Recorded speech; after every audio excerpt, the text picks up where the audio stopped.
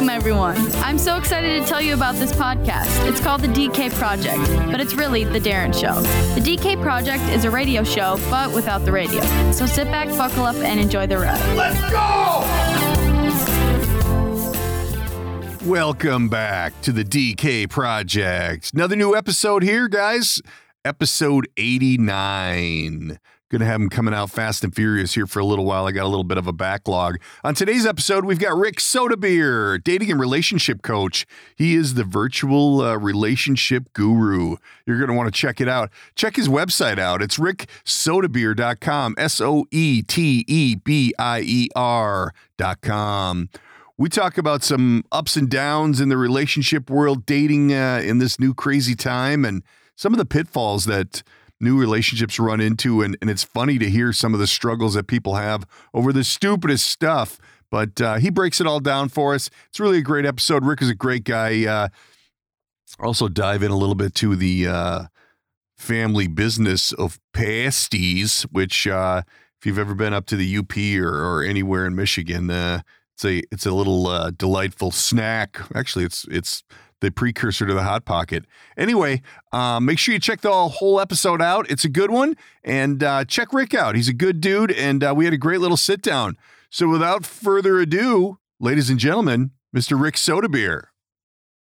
All right, podcast fans, welcome back to the DK Project. With us today, we have Rick Soetebier.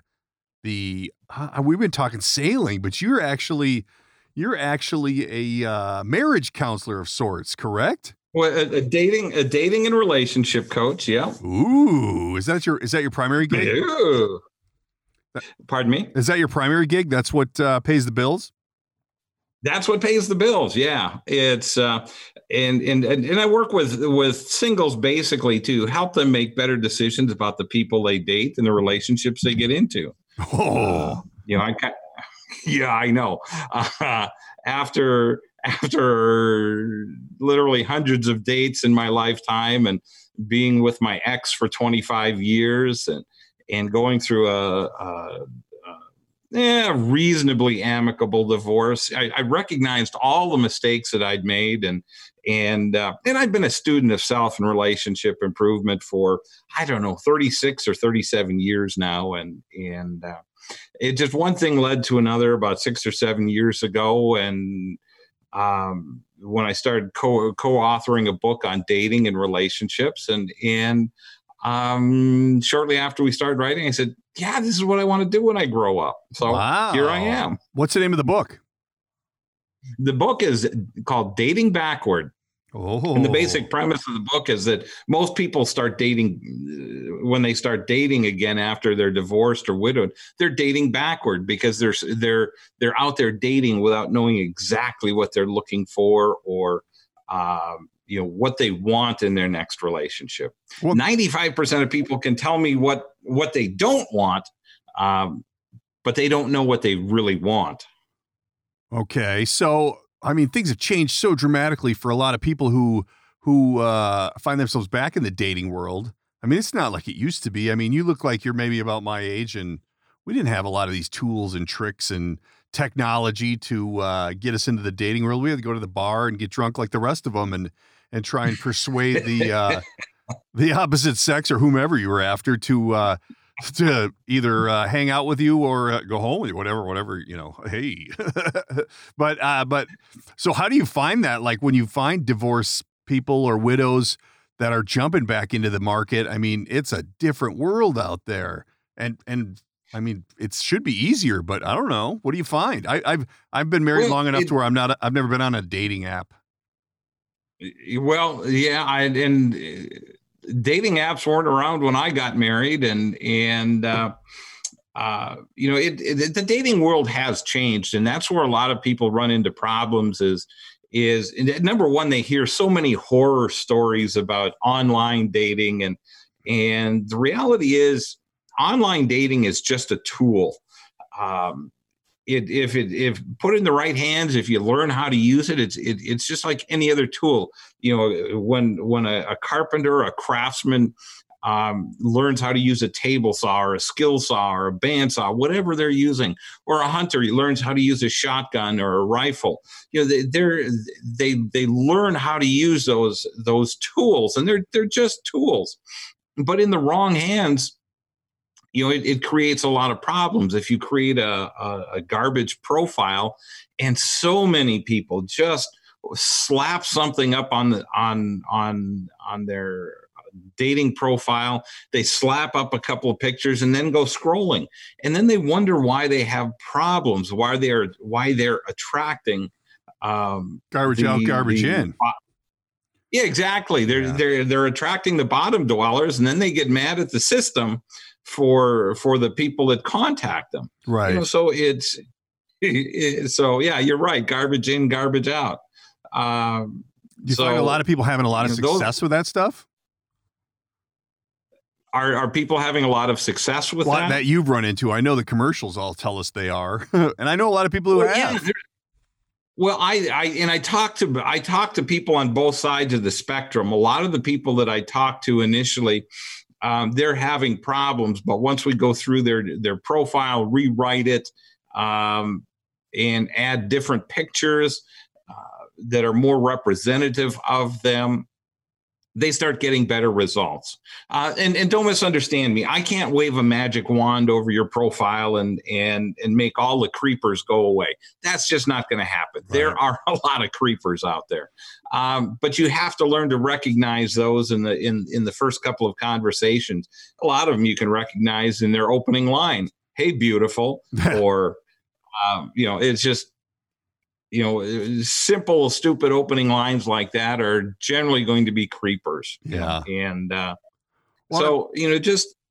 I'm sure that's just one part of what you're doing, right? But do you really have to go in and help people set up their profile? Like they don't know that, hey, if we misrepresent ourselves or mislead people, that we're going to get the same back. Is that real? People need help with that? Absolutely. Because a lot of I know it's crazy because a lot of people, when they first get back, especially when they first get back into the dating world, they just want to dive in. They want to see what's out, see who's out on the dating sites. And they don't want to invest a lot of time. And it can take, 2, 3, 4 hours to create a good profile. And most people, when they pay their money, they want to just zoom. They want to go right in to see who's there, and they don't pay attention.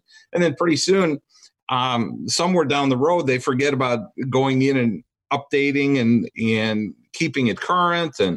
And ladies, ladies that are listening, you all are as bad as the guys. I hear ladies complaining about the guy with the ball cap on backwards, holding the big bass. Well, you'd be surprised how many ladies profiles I see with the same thing. They're holding their big catch of the day. And, so it's, if that's what the guy likes, if that's what the lady likes, fine. That's what they like to do. Don't run them down for it. Right. If you don't like that, then swipe right, swipe left, whatever you want to do, and move on. But you've got to make sure that you do a really good job on your dating profile to make it a useful tool. And again, it's just a tool. They say about 30% of relationships start online. Okay, well, if that's the case, if you say, nope, I refuse to do online dating or use the online programs, that's like hiring a carpenter to work on your house or to build you a house and telling him to keep 30% of his tools in the truck. Look at you. There you go. So, it's really that simple. And what I try to teach is use all the tools that are available. You do online dating, check out meetup groups or social groups that do things that you're familiar with and like to do, and then experiment with some groups that do things that you've never tried before. One of the biggest things I keep telling people is you have to think outside the box, and especially ladies, they come to me and say, well, I can't find any good men. Well, where are you looking? Are you sitting at home and waiting for Mr. Right to show up on your doorstep? Well, and I got to think that in this day and age where people are afraid of their own shadow, going out and actually meeting people is a monumental task, just because, people don't go out like they used to, or especially right now during the pandemic. Holy crap, nothing's happening. But they, Well, to give them a tool or an avenue to get out and meet people. I mean, that's got to be one of the hardest parts, getting people to leave the house, because at this day and age, these younger kids, they don't want to leave the house. Well, yeah, and I look at that with my daughter and son-in-law, and they're mid-30s, and they're scared witless over what's going on right now, and that's okay for them. That's not okay for me. And a lot of it, a lot of dating right now is based on your level of fear. Yeah. If you're very fearful, then you need to stay at home, and online dating is probably going to be your only avenue of choice. Now, there are some groups like Meetup that encourage virtual meetups where you can get 15, 20 people on a conversation or in a chat like this. And you can start meeting people that way or connecting with people. But even online dating, you don't have to meet. I mean, initially you will have to meet, but you can use Skype, you can use FaceTime, you can use Zoom, just like we're doing. Have to leave the house. Yeah. But eventually you do. Yeah. Because there's, we can talk face to face like this only for so long, and then you have to meet in person to determine if there's a chemistry there. Right. Because I've had conversations and I've talked to a lot of people where the same thing has happened. You talk to somebody on the phone, if you meet them online, and you can have great conversations, but then you get to you get to that first date, and then all of a sudden it's dead air. It's just, there's nothing, and you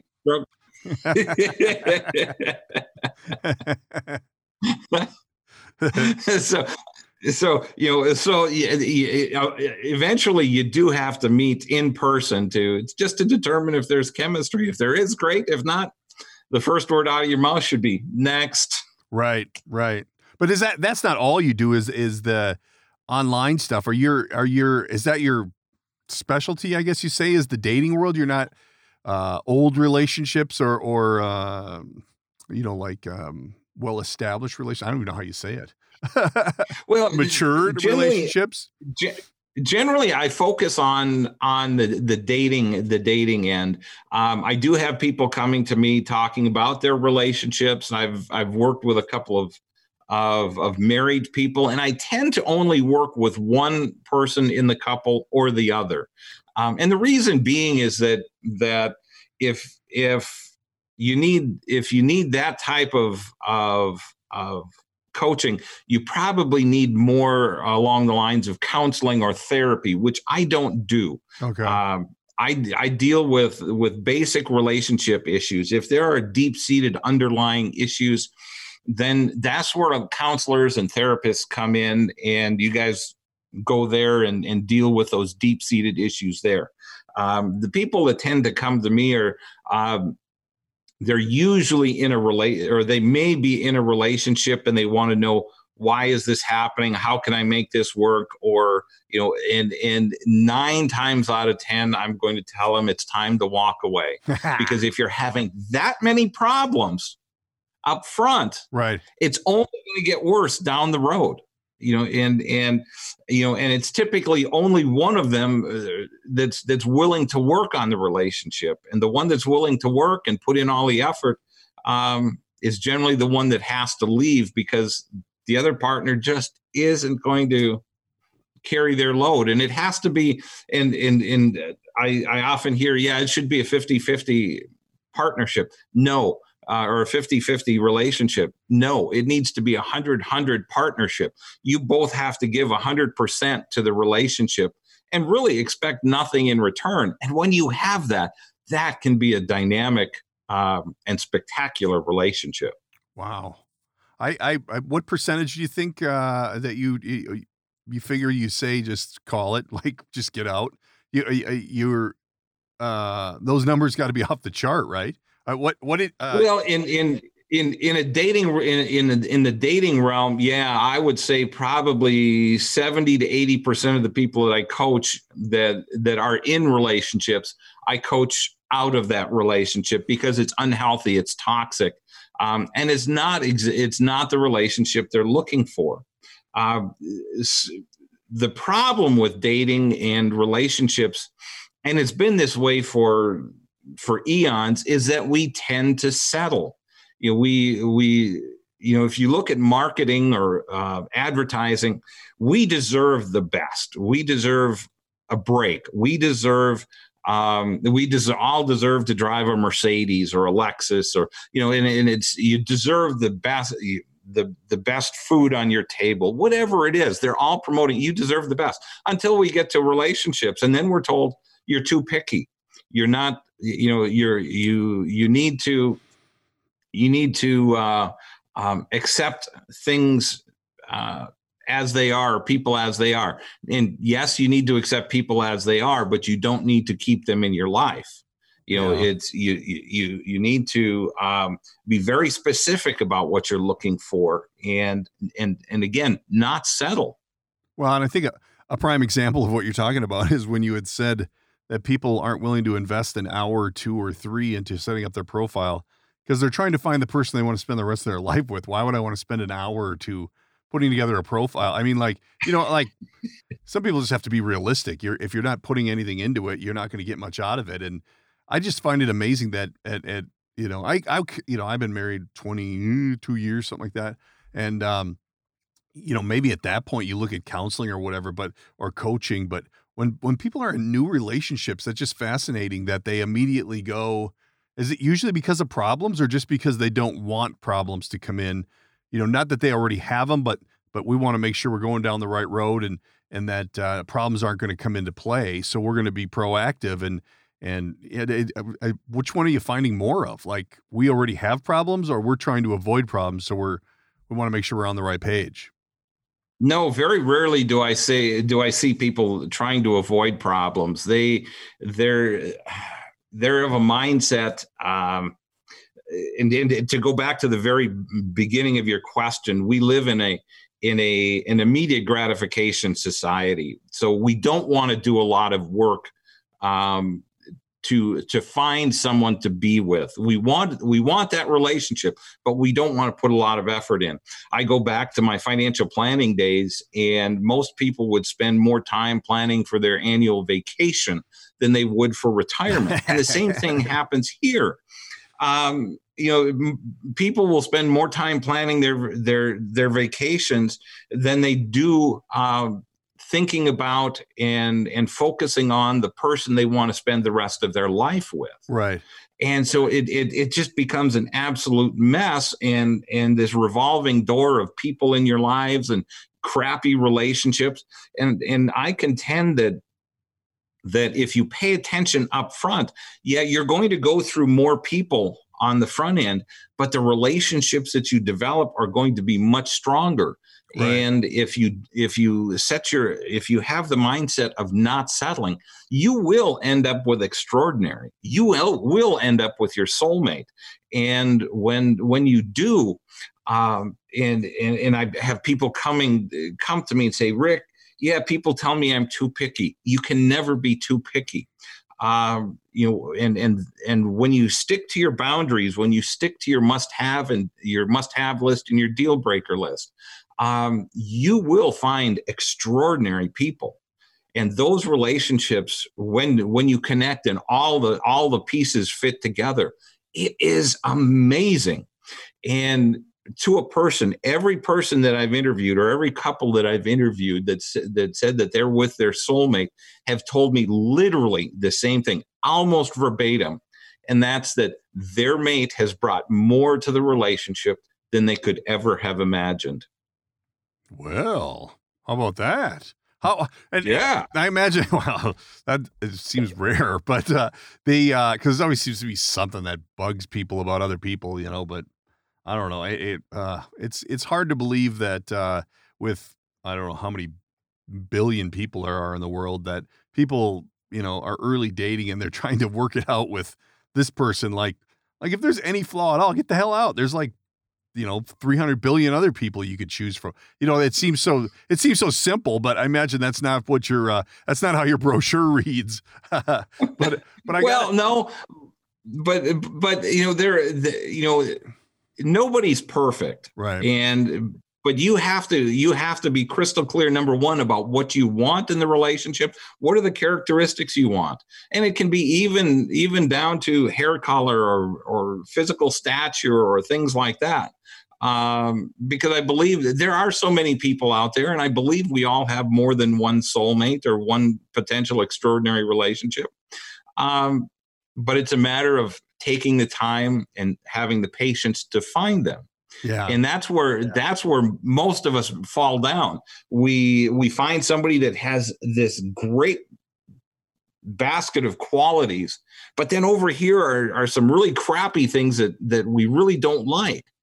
And rather than just accepting this and then taking the garbage, along with, I contend you just focus on that basket of great things. Find that person with all the things you're looking for and none of your red flags. Right. Then you're not going to have to deal with a lot of crap.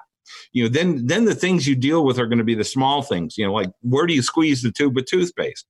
If you don't agree on it, you each have your own tube of toothpaste. One squeezes from the bottom, one squeezes from the middle or the top.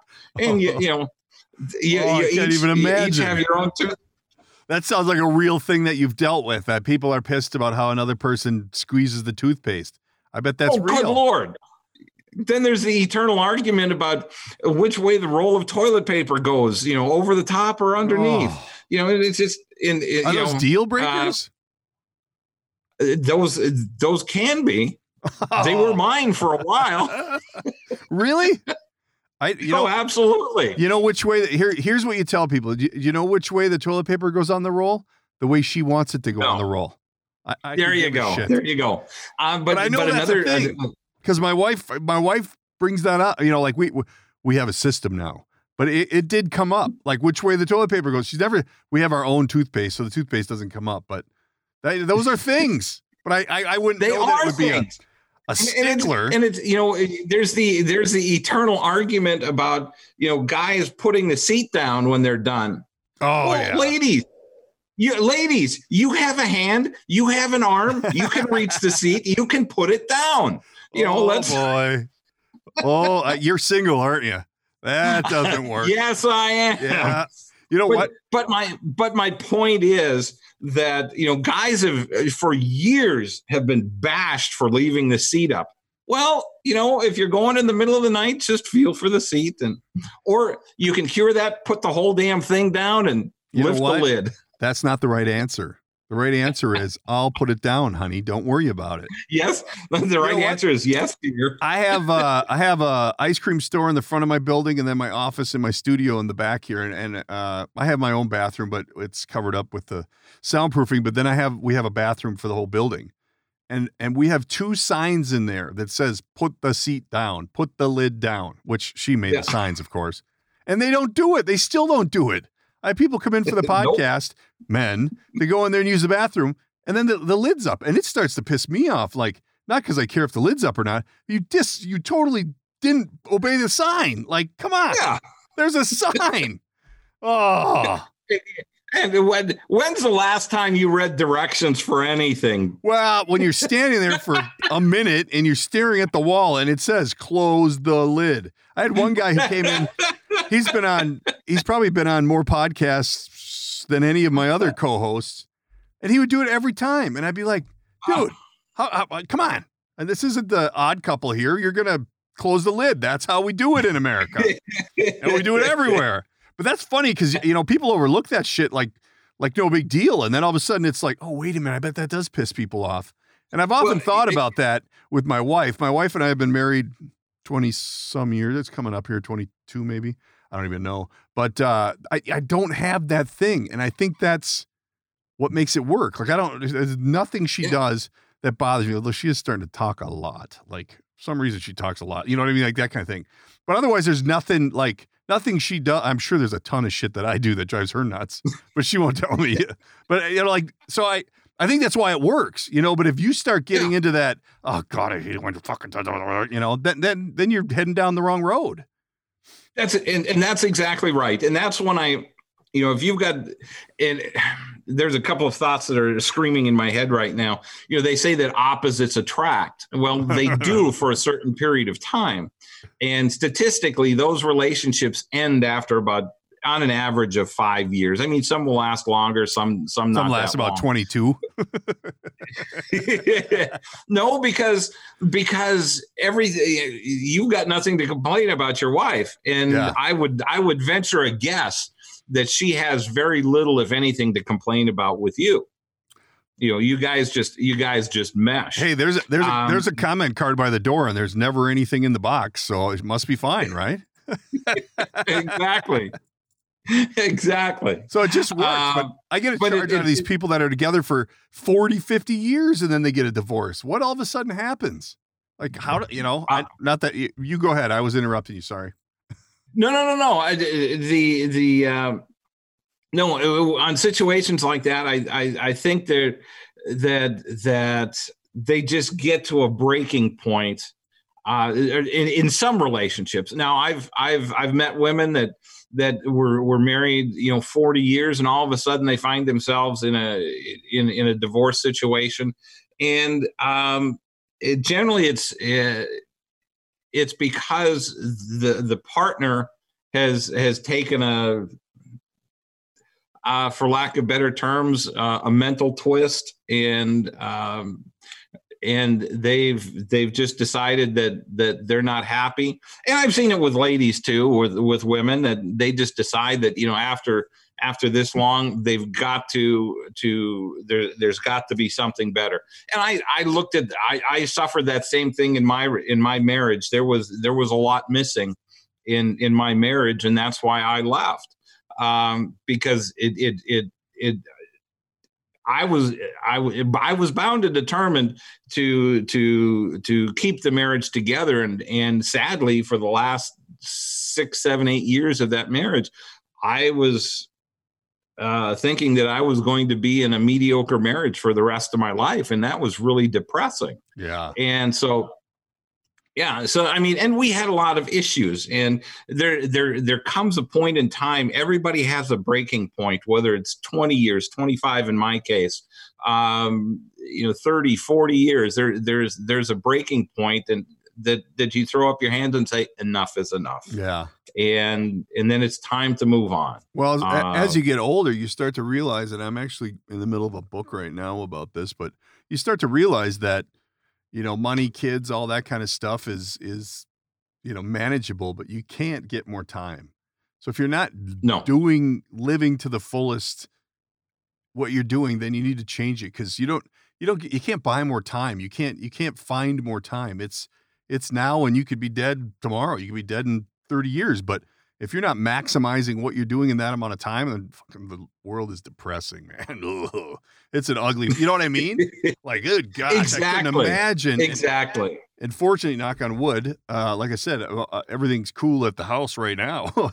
but to think that something was so bad that you're like, I equate it to, I worked in the corporate world for a little while, that when I first got out of school, and I just hated it. Like Sunday night, you're like, oh God, I got to go to a job tomorrow. I got to commute. I got to do all that shit.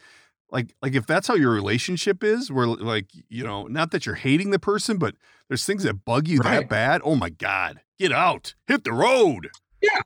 Well, and I know that feeling exactly, because when I would be out on the road working while I was married, I'd be in a great mood, and I was thinking about all the things that I was going to share with my wife at the time.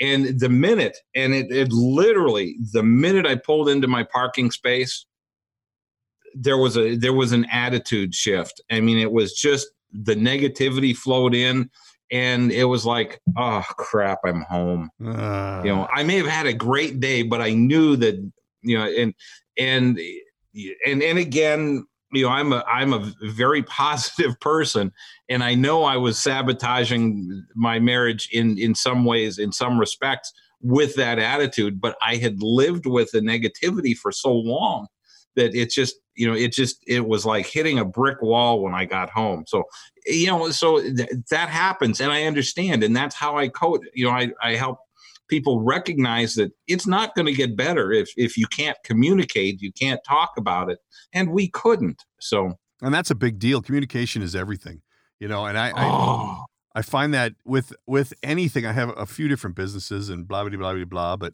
communicating and getting your point across. A lot of people are, even in families where they don't talk, they just assume and and it's like, no, you got to lay it out there. And if they don't like it, they don't like it, but at least they know about it. At least you're not hiding anything, and then it's not always a bad thing. Sometimes it's just stuff that needs to be said.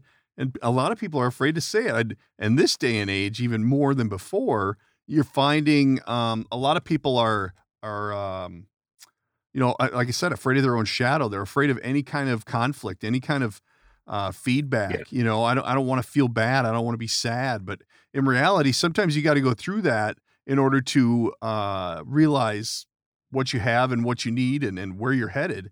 Because by all means, I'm not I'm no spokesmodel for perfect anything, but even though I play one on TV, they once we get off this podcast, I'm going to unload all my problems, but people just don't understand that, and my experience, communication is key to everything. And if you're starting out in a dating world or midway through the dating world and that's a problem, hit the road, get out. Yeah. You should have like a big red button. So when they start babbling, you just hit the button, you're out, like the Gong Show. Yeah. Boom, get out.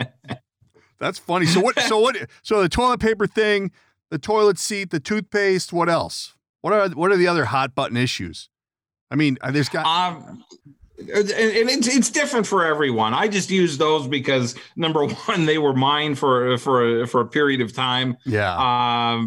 But it can be anything. It can be not helping around the house. It can be spending too much time at the golf course or with the guys, or spending shopping too much, or not taking care. I said not taking care of the house.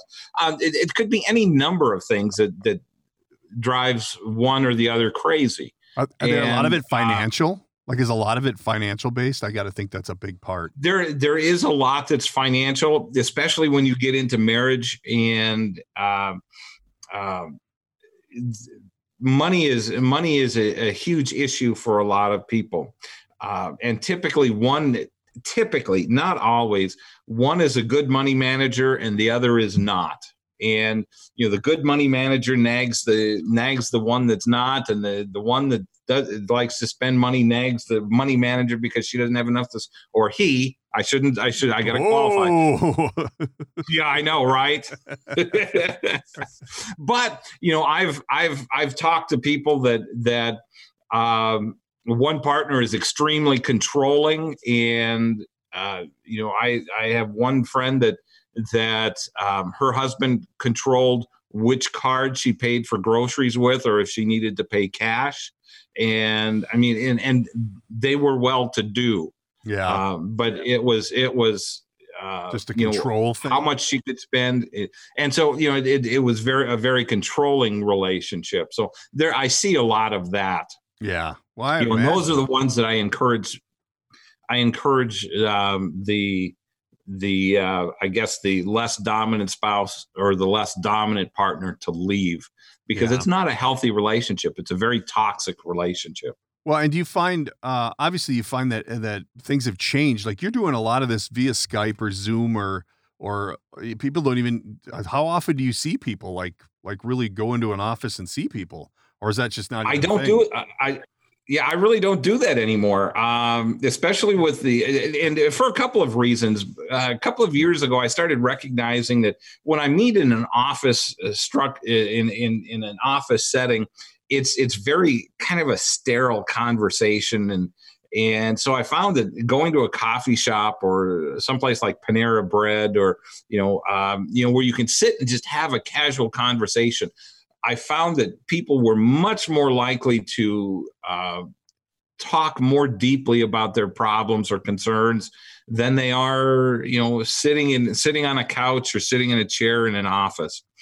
And now this Skype or Zoom has made that, so much easier, because we can sit and talk face to face. Neither of us has travel time. I have clients all over the country, so I'm not limited to just Kansas City. That really opens things up. That's cool. Yeah, it does. It does. I see a lot of stuff right now, especially with the COVID, where their doctors are doing stuff via Zoom. Like my mom has all kinds of problems, but she has these doctor's appointments and they're virtual, and they'll like go over stuff. One of my audio tech guys, just his daughter was sick. They thought she had it, and they're like checking in her mouth and stuff via Zoom. I'm like, wow, we've come a long way. That's impressive. But you might want to check into that doctor, dude. I don't know that I'd pay up front for that one. But pretty interesting stuff. And I got to imagine that's just opened up your world to where you can have people anywhere. And as long as you can like speak the language, you can treat anybody anywhere or work with anybody. I can literally I can talk to anybody that speaks English. If we're outside of English, I'm done. And I sometimes have a tough time with that too. Well, and that happens. I think you run into but nowadays, I don't know. It's so diverse everywhere, and we're going through so much turmoil now with everything. It's like you don't know what to say to anything. It's crazy. We're getting hit really hard right now by the riots and the protesters and the blah blah blah blah blah, because we're at the epicenter here of how it all started. But it's just changed everything, and it's changed the world I mean, it was funny because I that's not funny, but I went to the area most affected here locally, and it's just devastating. It's crazy, but it screws up everything. Like there's a post office that burned down, and all these people, and these are like they're probably not the wealthiest neighborhoods, let's say that. And they're going to be so devastated by this stuff. But I got to imagine coaching and counseling for people like that has got to be through the roof. I mean, these people, it's crazy how the world has changed.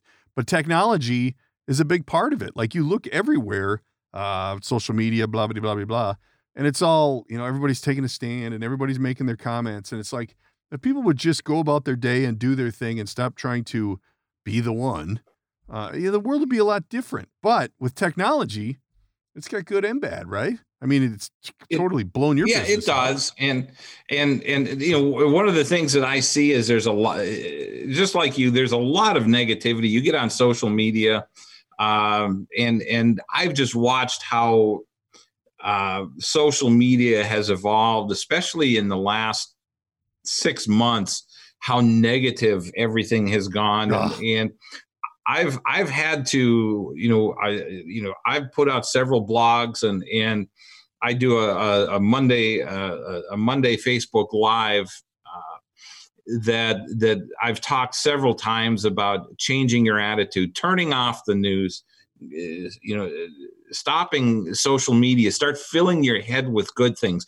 Read a book, listen to, Audible podcasts. There are a ton of great podcasts out there that you can fill your head with good things and positive things. And some things as simple as sitting up straight, putting a smile on your face, and just the physiology. There you go. Exactly. It's just it's all crap. But it's funny because I've done research on this, or studied the research on this, and just a simple act of sitting up straight, putting a smile on your face, breathing deep, literally changes your mental activity. The brain doesn't know why you're smiling, but it sends endorphins out that said, oh yeah, something good is happening because he's smiling. Yeah. And so and it could be some very, very basic, simple things like that. But shut down the TV. For sure. Read a book. It's funny because I just had this battle with my voiceover coach yesterday.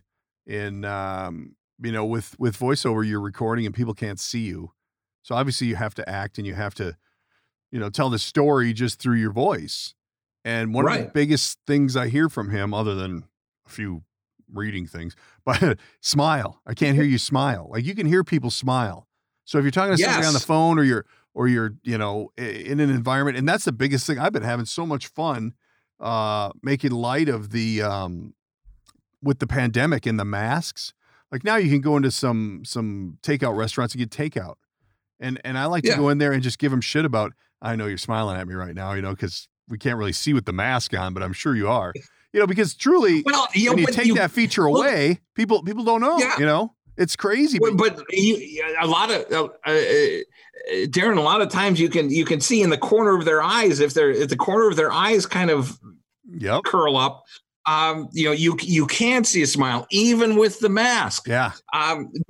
But to your point with your voiceover coach, put a mirror in front of you and smile at yourself. I should just work with them on happy days because there's a lot of unhappy days. But I actually just recently moved my office for my other business outside of my studio because we have it all blacked out in here. And it's like you sit in here for 4-6 hours doing a studio session with a podcast or voiceover stuff. And it's like, it's all black. Give me some sunshine. And I think that affects people, on top of all this other shit. So people just need to step away from the news. I've totally avoided. I try to hit the weather segment, but they're never right either. So why bother? There's an app for that. Actually, what's funny is there's a guy locally here who's he's a local sports guy. And I've been thinking about calling to get him on the podcast, blah, blah, blah, blah. And I haven't seen him in a while because our kids play some sports together. But I just saw him walking in town yesterday. And, you can't get your hair cut anywhere. You can't get it colored. Oh my God, dude looks rough. Like, woo, when you see him, because you see him on TV and they're all like, hey, everything's great. And then you see him walking after a pandemic. It's like, holy snot. Were you on the front lines of the battle? Your hair's all different colors. Holy moly. Come on down to Missouri. You can get a haircut anytime. I just texted my lady today because I'm kind of thinking I'll just let it go because I got a 14-year-old who says I'm not cutting it again until we go back to school. And I'm like, oh. And he's got real hair. I don't have any, so I don't have that much to worry. I can cut mine myself if I wanted to. But we're starting to open up. We've got restaurants. What they did is they said the restaurants can open as long as it's outside. And, I live in a lake community, so we've got a couple restaurants with huge patios, like probably seat 600 on their patios. Oh, my gosh. And they said you can open, but you can only have 50 people. I'm like, oh. Like, really? It's that time again, folks. Time to enjoy summer. And what's more summer than ice cream? The Lost Lake Creamery is open. We have made some changes for your safety during these difficult times, but we still have 24 flavors of ice cream, shakes, malts, and root beer floats. Check out our new website at lostlakecreamery.com. You can bike, boat, walk, drive, however you want to get here. We are located at 5575 Shoreline Drive, just off the Dakota Bike Trail in the Harbor District of Mound, at the end of the Lost Lake Channel on the north end of Cooks Bay of Lake Minnetonka. Open every day. Stop in and see us today. And remember, ice cream fixes everything. Now back to the DK Project. The book is number one, available on my website, ricksoetebier.com, but you can also get it at amazon.com and either in a paperback or their Kindle, their e-reader version. So, but it's a simple read. And, we talk about some of the fundamentals, developing an intellectual, a spiritual, an emotional, and a physical connection. We all get the physical connection. And most of our brains go right to the sexual aspect, but there's also the physical appearance. We want to be attracted to our mate. Then I personally believe that we need to speak similar love languages, and that's it just allows you to communicate on a much deeper level. Oh, yeah. And you need. Yeah. And so then there are common morals and values and some common goals.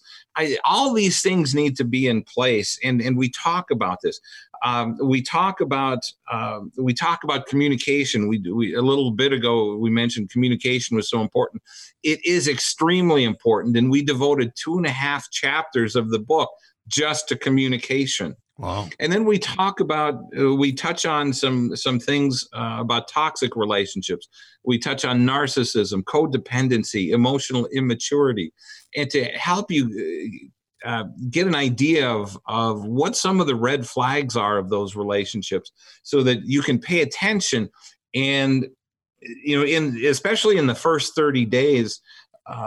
We're all wrapped up in the infatuation, raging hormones, and maybe some great chemistry of what's going on. But we need to be able to step back from that and recognize, well, are there any red flags there? And if there are, then it's time to walk away. And ideally within the first 30 days. Now, there are some relationships that you're going to go in, 6 months and maybe even a year.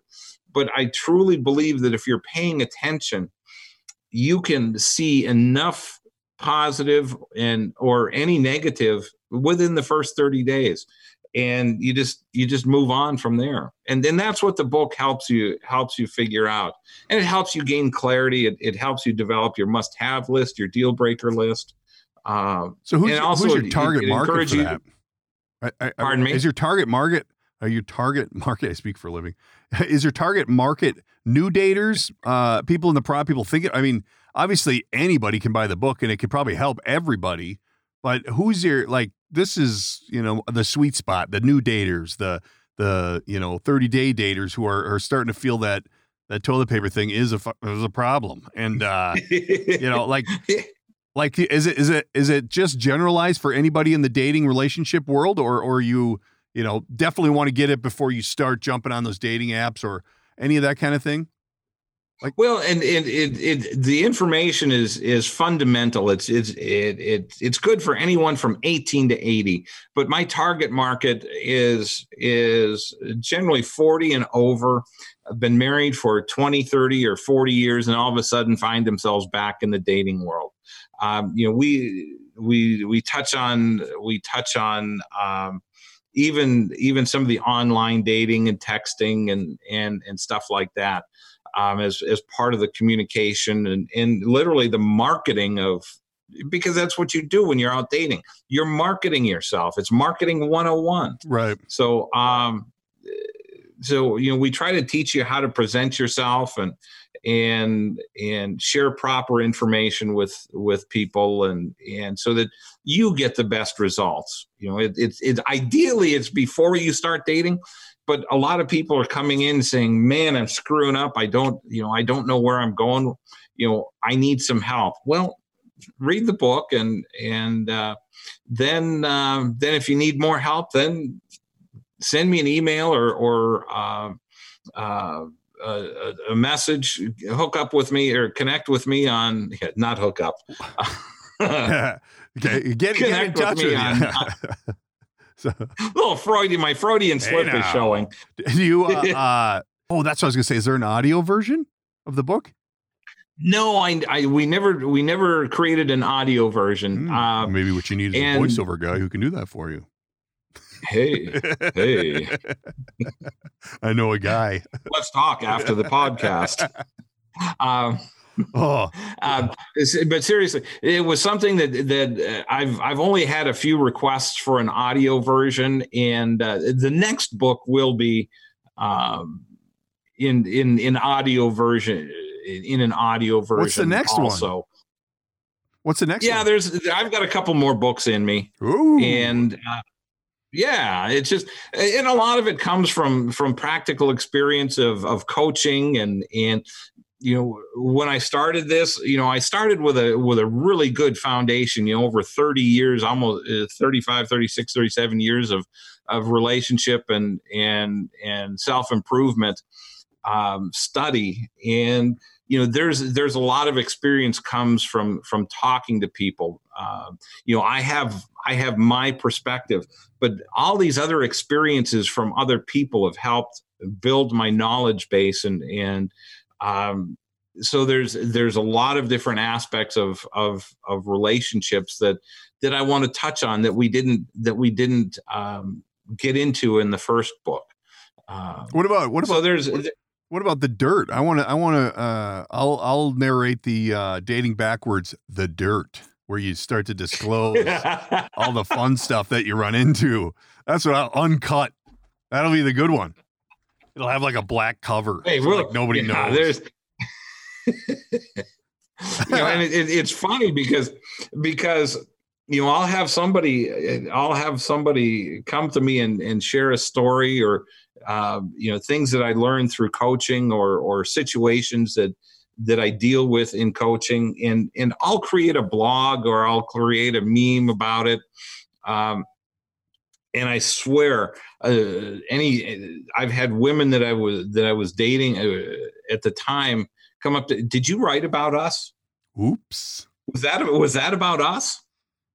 And no, there's nothing. there was nothing there. But a lot of what I do write is things that have happened to me. So you guys aren't dating anymore, huh?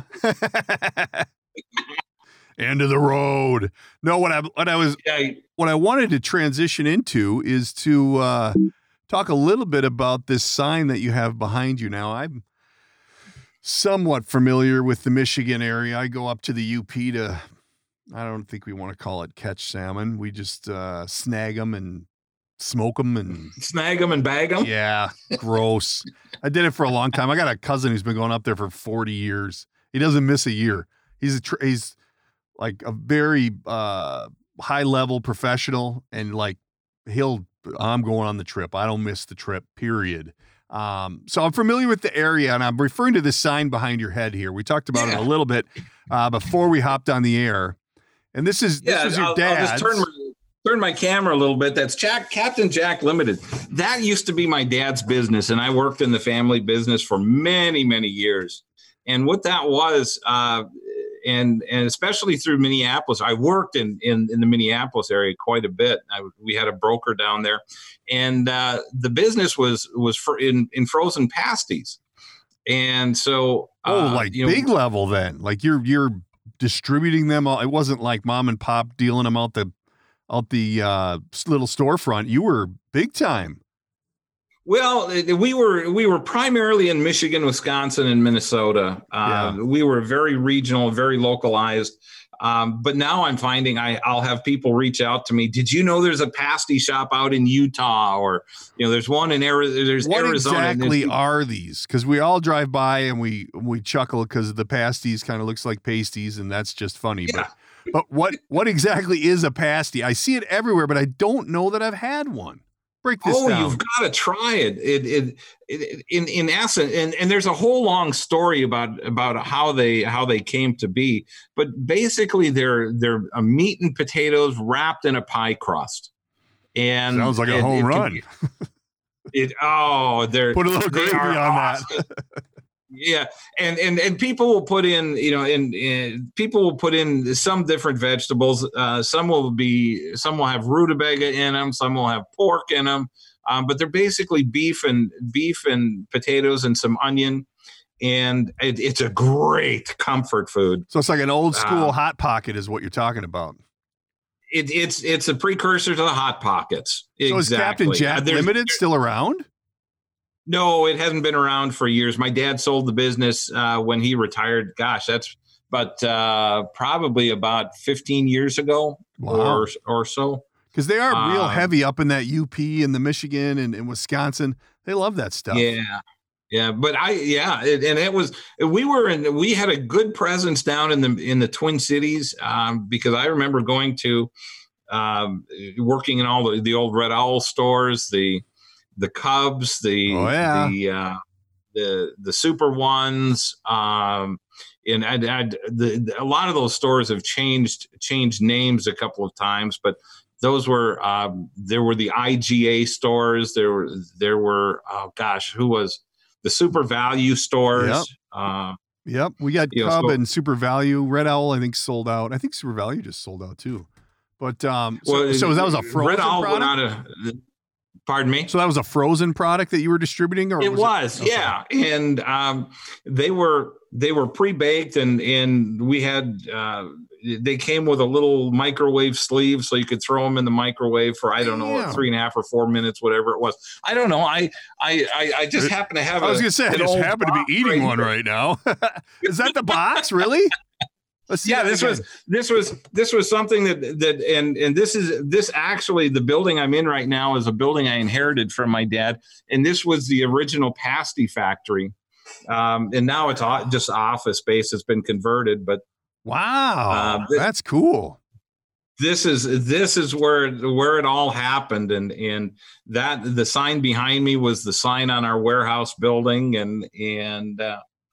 So that's cool. I had to ask because I'm familiar, but I don't think I've ever had one. I will. Well, you got to try them, and every nationality. This is Cornish or Welsh in nature, or in heritage, and there were a lot of Welsh or English miners that moved to this area. You know, the northern Michigan, northern Minnesota areas were lots of mining. We had copper and iron mining here for years, and I think you guys still have iron ore mining or taconite. You know, where they. I think they're after copper and nickel right now. So there you go. Mining. Yeah, what is that? Is that's not the Polish thing? Is that a pierogi? Is that the same thing? There's the pierogi. I think the Latin community has. I think it's the empanada. Ooh. They're all very similar. So I'm pro empanada. There you go. So that's awesome. It's I grew up in that world, and I grew up in a bakery. My dad was a baker by trade, and it's interesting. You know, even in retirement, he couldn't give it up.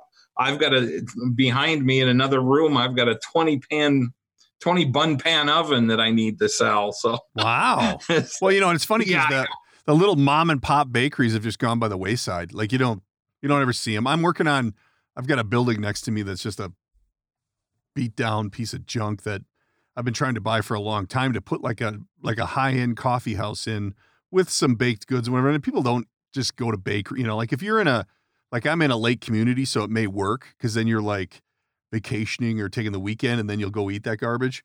But otherwise, day to day, people aren't running around eating donuts. I mean, people do, but it's not like it used to be, where before we figured out that it was the forbidden food, could be some health ramifications from pounding the donuts.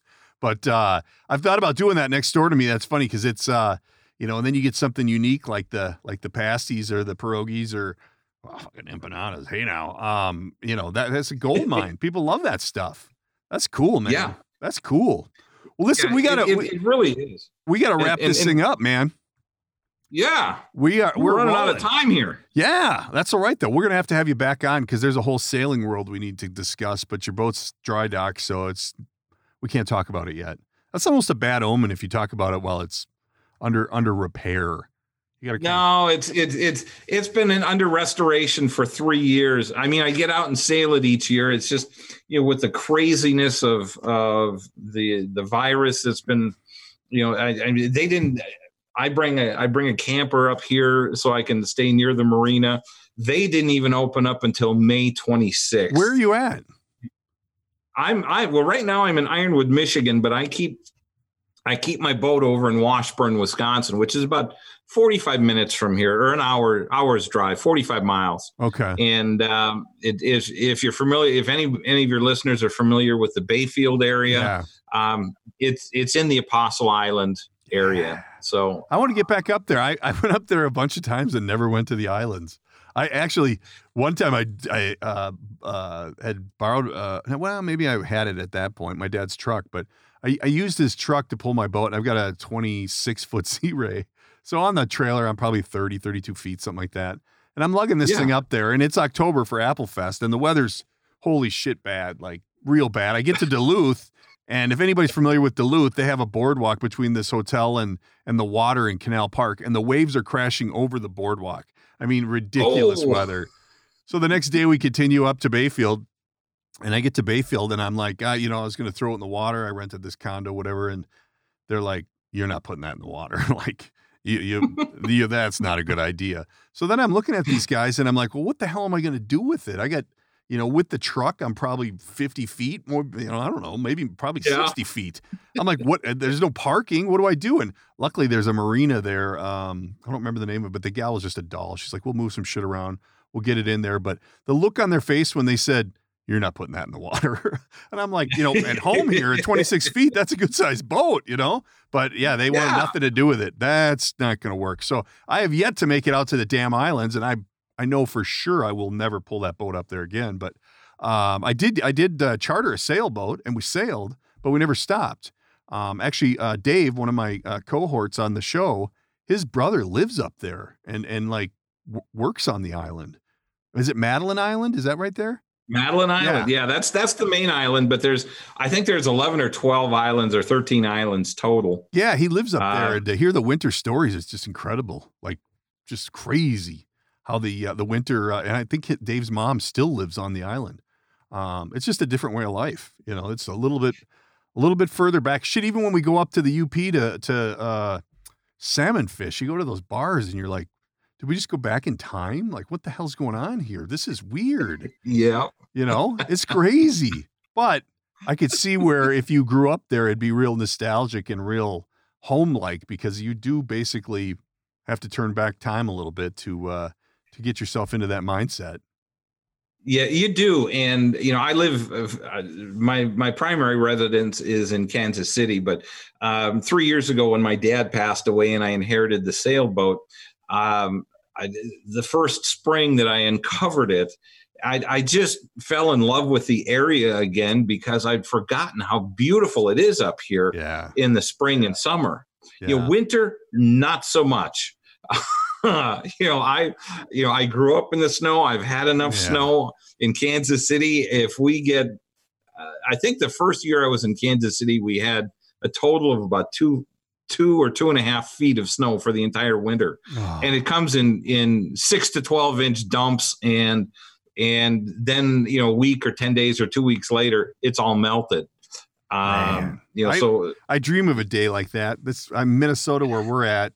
I've got now going to be a freshman in high school. So the day he leaves for college I'm probably following him wherever he goes, because I'm not staying. The winters are just BS here. I can't.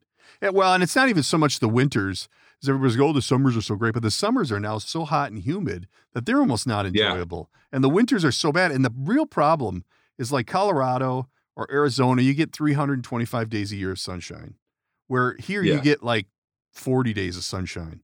And the rest of the time it's gloomy and shitty. And that's where the downside is. Like, I'll deal with the cold. Yeah. I'll deal with the humidity, but give me some sunshine. I can't deal with the gray. It's crazy. Yeah. And that is a problem. And although this year in Kansas City, it's been very gray and gloomy for the most part, much more so than in the past few years. I think it's changing. There are times that, I'll just sit on my patio and look and say, geez, there's not a cloud in the sky.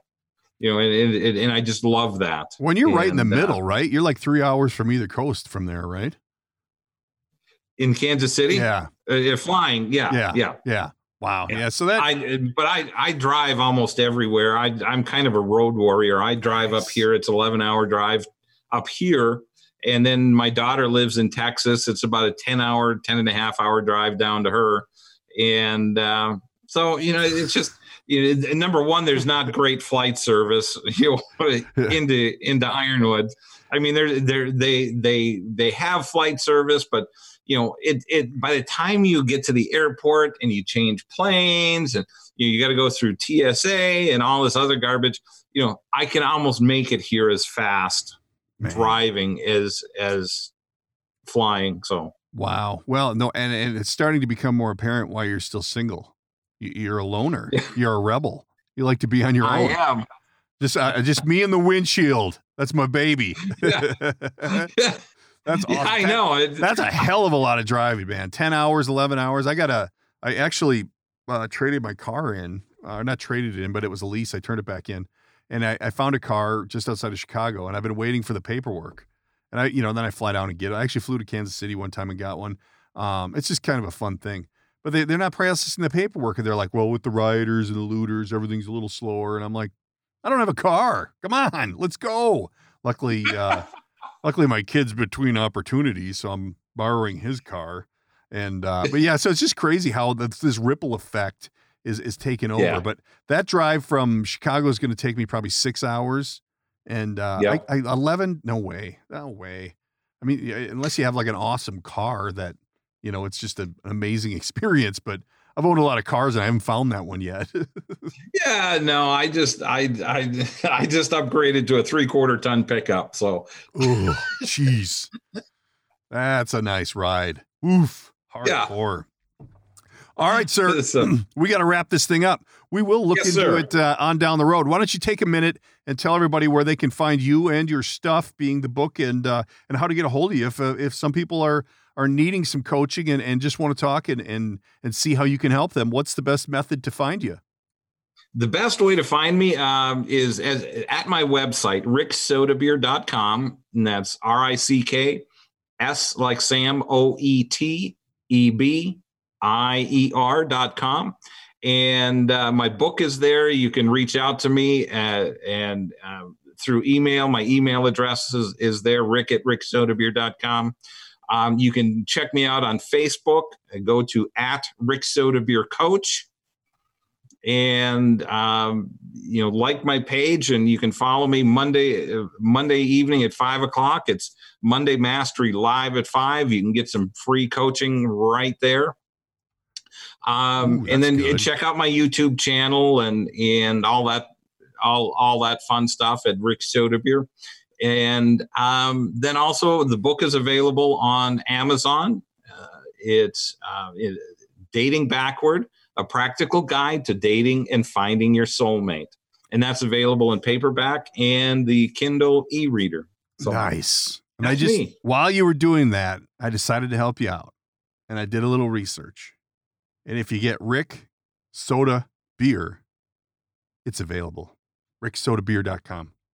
That way, when people, dyslexic people like me go, geez, I'd love to get a hold of that guy, but who could spell that last name? Rick Soetebier. Done. Forwards right to your site. Man, what I do is help people. That's awesome. Just like you, I'm here to help.